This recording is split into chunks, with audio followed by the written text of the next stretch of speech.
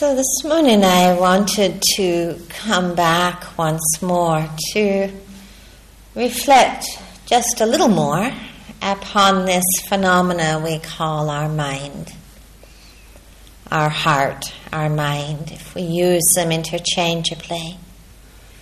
And certainly one of the great awakenings, sometimes a rather rude awakening on retreat, is to just more and more appreciate the power of our mind to shape our world, the power of our mind on our sense of well-being or lack of well-being, the way in which moment to moment we are creating worlds that we then find ourselves living in. And, the nature of what our mind can do is often in this sense of extremes, that we can have moments when our mind seems to be something of a nightmare and taking us into hell realms that we wouldn't wish upon our worst enemy. And other times our mind can be seems strangely the same mind, such a source of pleasure and delight. The delights, certainly the meditative delights of calmness, of collectedness, of intimacy, stillness. But also we get other kind of strange sources of pleasure in our minds too, don't we, that are not quite so wise. The times of entertaining our fantasies, we can spend such a long time there. Entertaining our delights, our plans. And what is even stranger to see sometimes is how we can even find a strange kind of pleasure at times in some of our obsessions. We actually like to rehearse things sometimes, or repeat things, or feel very, self-righteous about something, or, have our long story about our superiority over someone else. The heavenly realms and the hell realms. And then there's this whole middle ground between those two, which I call the swamp. It's the swamp mind, where, you just don't know what's going on. Where there can be fog or meandering thoughts or mind states that feel very cloudy or very disconnected. Very confusing. And yet this same mind can shine with such clarity, such creativity, such insight, such a sense of care and love and compassion and sensitivity. Same mind, changing shape, continually changing shape. We see our mind too as a kind of vehicle. It's a carrier. It's a carrier of the past. How much our mind carries and stores this long legacy of memories, injuries, unfulfilled wishes, fulfilled wishes. All of it carried into the present, often in a way which is also shaping our present in terms of expectation or anxiety. You think of that even on a subtle level in the practice. You have a really wonderful day of practice. The next morning, do you wake up totally with a beginner's mind? Not likely. It's like, I'm hoping that wonderful day is surely going to be here again. We have a terrible day of practice. Terrible day of practice. And do we wake up the next morning again with the beginner's mind or not? Or again, are we carrying that history, that past, into the present in a way that shapes and also forms the present? We see how we do this kind of like day to day on retreat, even moment to moment, sitting to sitting, walking to walking. We get a sense of how much actually our minds seem quite extraordinary in how much we can remember and how much we carry that. Sometimes our minds just really feel quite boring. we get tired of our minds sometimes. That same thought, I really have thought that thought 5,000 times. It's like, why? Why am I thinking this thought again? We're so tired of it. And that there it is again. Sometimes we feel ashamed of our mind. When we find ourselves kind of, being a little bit sort of uptight with someone or judgmental, we feel kind of almost let down that our mind is doing something which is kind of less than we would have wished of ourselves. And sometimes we feel quite inspired.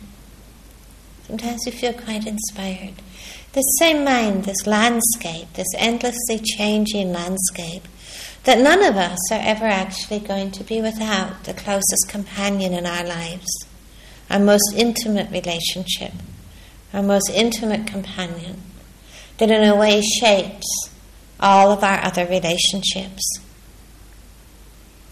What is this practice about?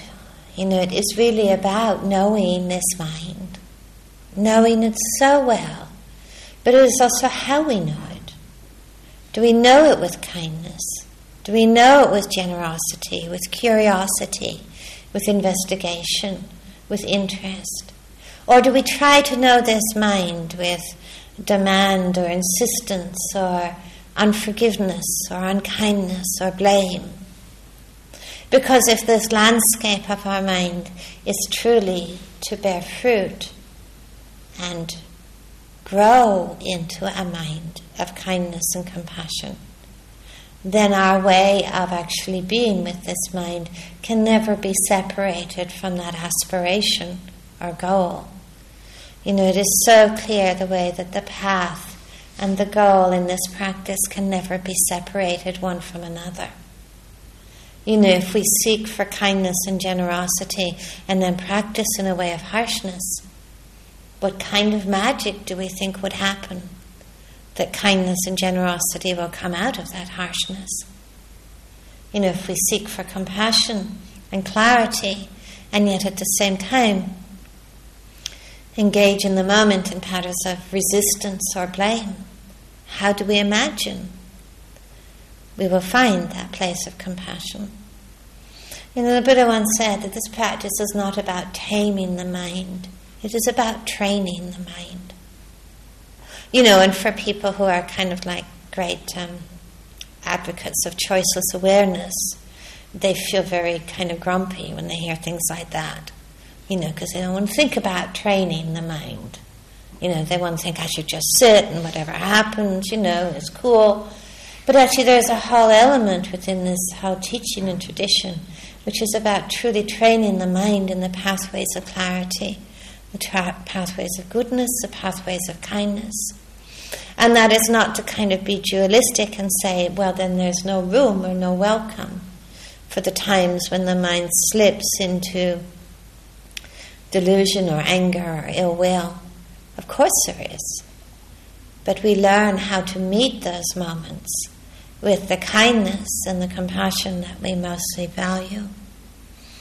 It's always so interesting to me the way so many people in practice, having this close intimacy with their mind, really start to regard their mind as something, as a problem or as an obstacle, feeling that, I would be a fantastic meditator if I had a different mind. And it's so interesting to see, why do we do that? Why do we at times make an enemy of our mind? And I think it's really good to break that down and to investigate that. And I think one of the reasons is that our minds seem so unpredictable, don't they? I mean, it's just so unpredictable, this roller coaster, that, a day of calm where we're quite sure we've made great strides in the practice, and finally got somewhere. Oh, and the next day, this terrific day of agitation and contractedness, a sitting or a period of time of real steadiness, and, the mind comes in and measures that, thought comes in and measures that and says, getting somewhere, moving right along here, and then ambushed by a mind storm that seems to come out of nowhere, can be quite still, and then wouldn't you know it, the thought appears that says, oh good, Now I'm still. And immediately the stillness sort of disappears. And then the storms end too. And that can seem equally mysterious. That we can be so lost in an obsession or a storm, and then suddenly we realize it's gone. And we would love to know how it went. As if we could find some magical strategy for doing it much quicker. And yet there's a mystery about it. It's just somehow there's been a kind of letting go and a release. So the unpredictability, I think, is part of what makes us a little bit uneasy at times with our own minds. We just don't know what's coming next. That also could be quite enlightening, couldn't it? That we just don't know what's coming next. The other part, I think, that sometimes makes us think of the mind as a problem is this convincing nature. The convincing nature of many of our thoughts and views, that we can have just something that starts as just a little thought, oh, that person over there is a bit mindless, I'm quite sure that's the absolute truth, we're not getting anywhere. It's just a thought, isn't it? Then we can be quite convinced that's so true. I'm total failure as a meditator, never get anywhere. I know the despair and sense of being disheartened that follows. Even we can, get so convinced and excited about an insight. Oh, now I see something. Now that's the absolute truth. It's never going to change. It's going to be like that forever. It'll change. This is what, we have a kind of phrase in the meditation world. We call it yogi mind.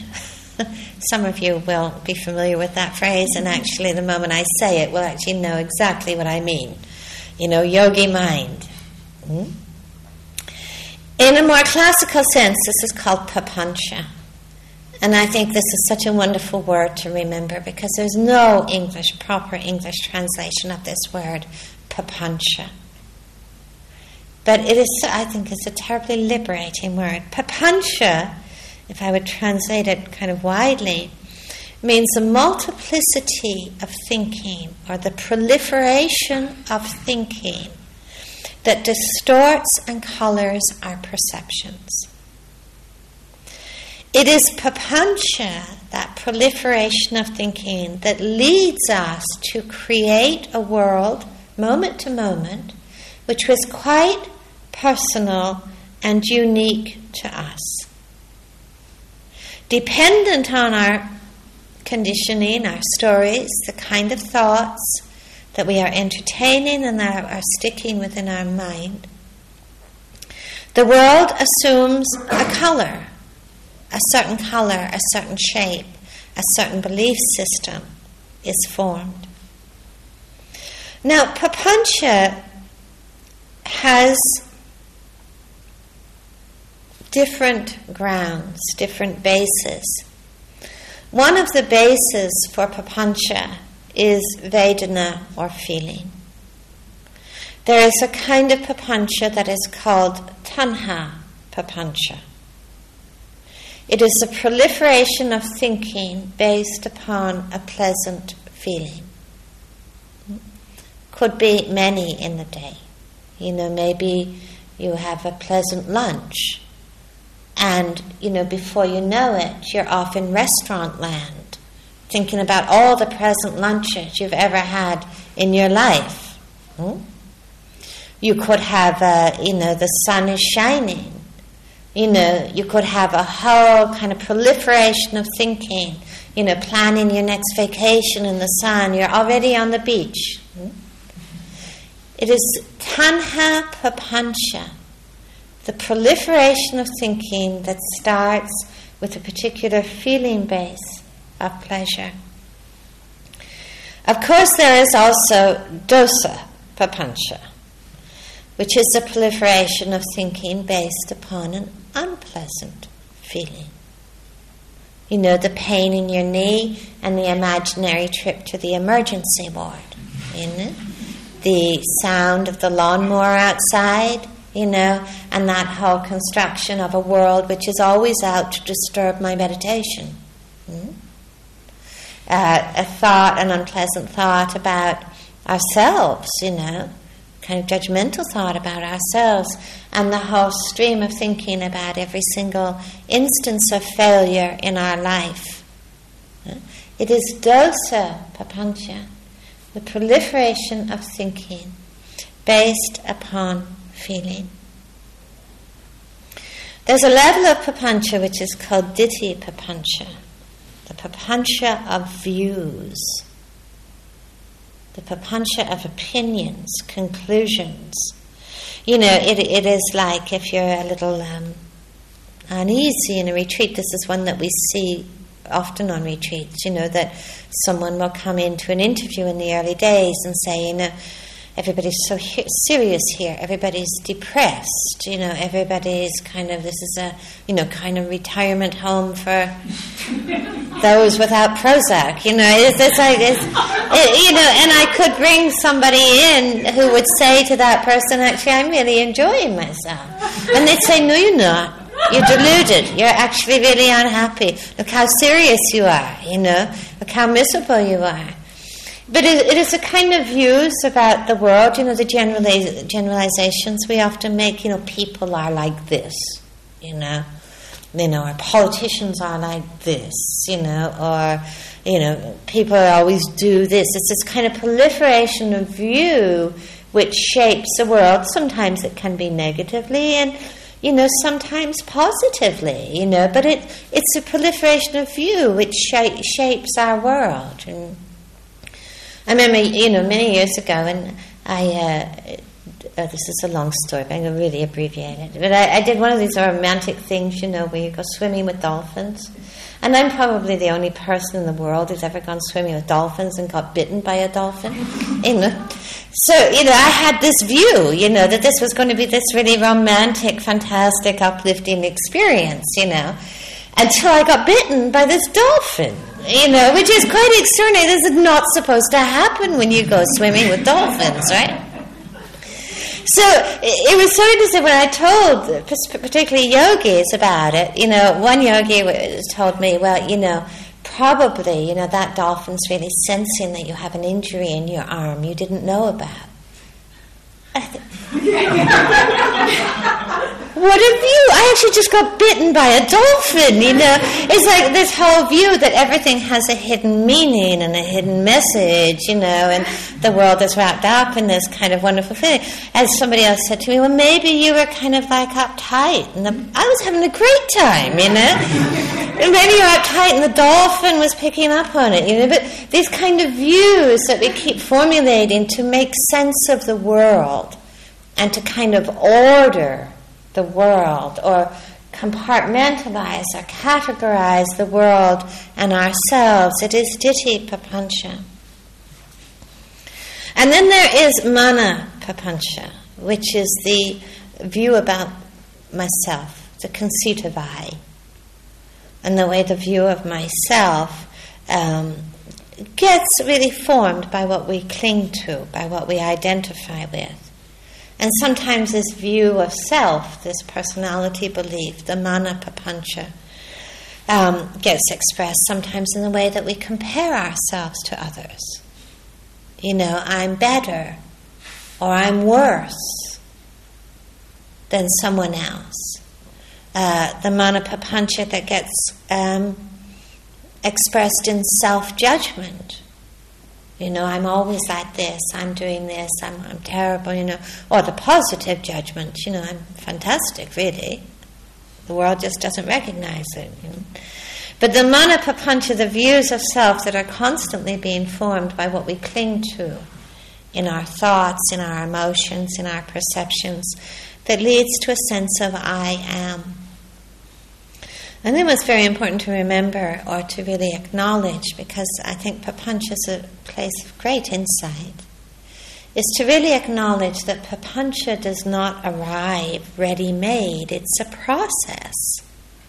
And I think if we can understand the process of coming to these kind of resting places views or these places of stuckness, if we can understand the process, it can kind of really soften some of that contractedness.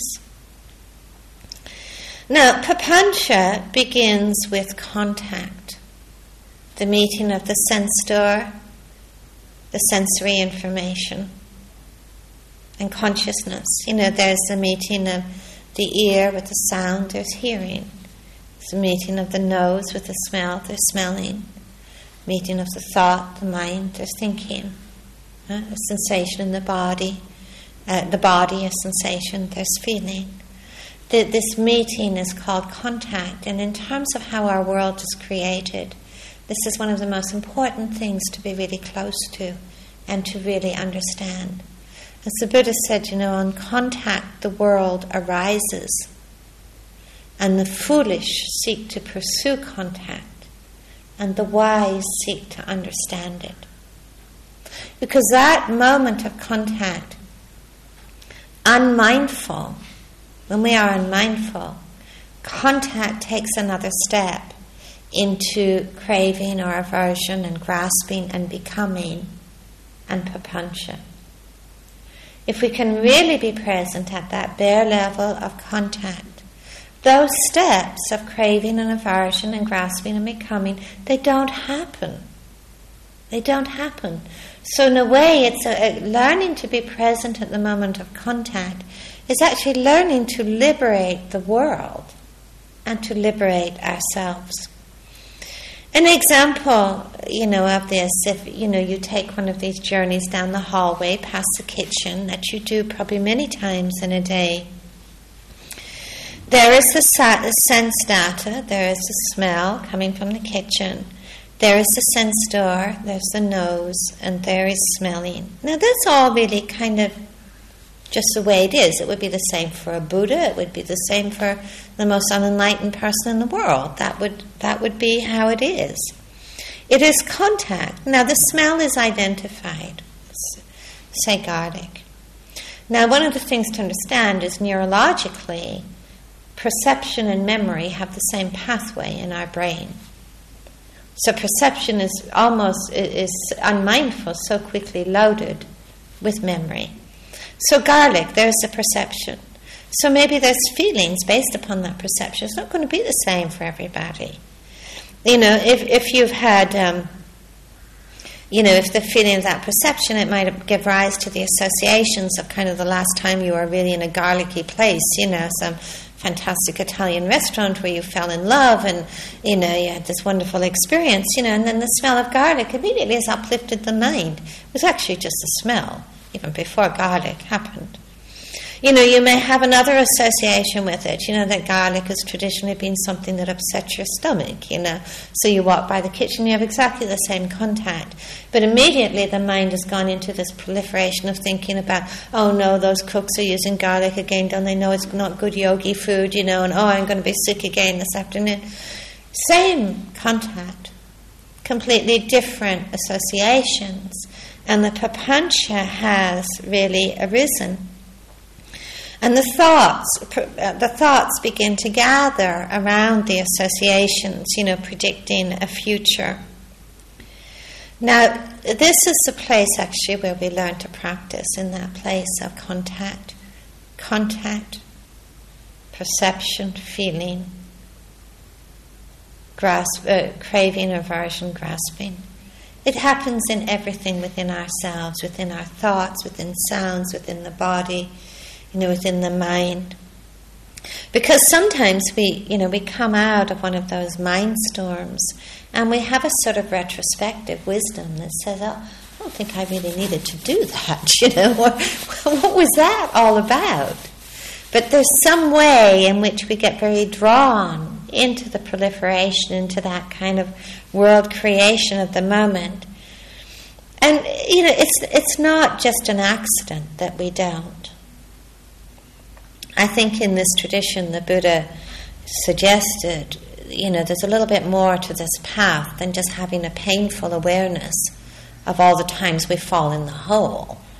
He did talk about actually a way of coming out of the hole. And one part of really understanding and being skillful with Papanca is to cultivate wise attention rather than unwise attention. And unwise attention is grasping not only at the sense impressions but at the associations with it. And wise intention is not grasping either at the sense impression or the associations with it. So it's really starting to come very close to that place where the proliferation is beginning and really beginning to see the wisdom of paying attention there, but also the wisdom of really learning how to let go, how to really know what is happening and to respond to what is happening. It's not enough just to know it. The response to it is equally important.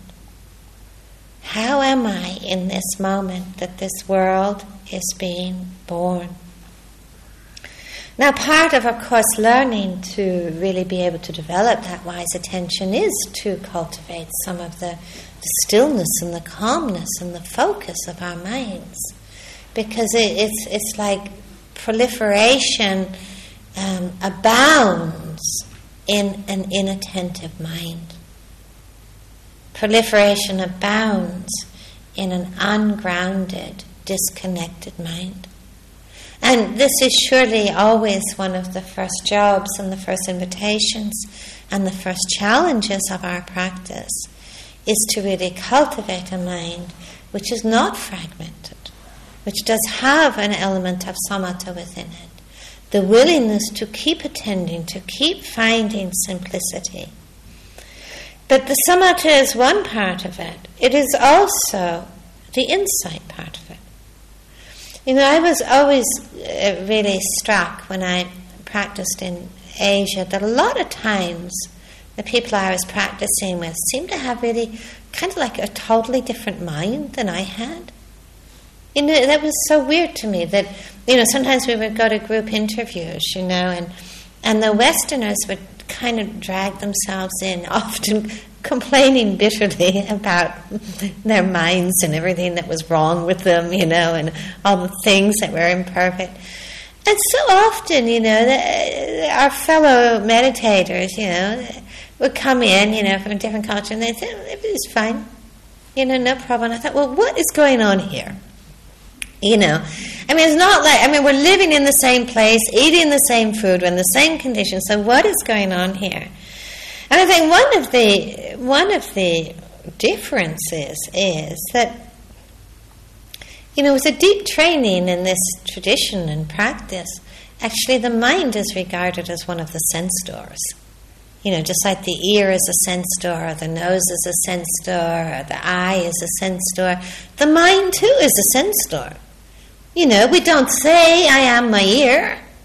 Well, sometimes we mind if it's aching, but we tend not, you know, the level of identification that we tend, the view of I tends to land much more strongly in our minds and in our thoughts. More than any other sense door, this is where we form the view of who I am. Now, I think there's actually probably quite a liberation in seeing the mind as a sense door that has sensory information just like any other sense door. And the sensory information of the mind is thoughts, feelings, memories, images. Now, we might say I'm my ear, but we never say I'm the garlic. We would never say I'm the garlic, or I'm the lawnmower, or I'm the garbage truck. We're quite clear we are not. But we do tend to see with this sensory information a much closer degree of self-definition.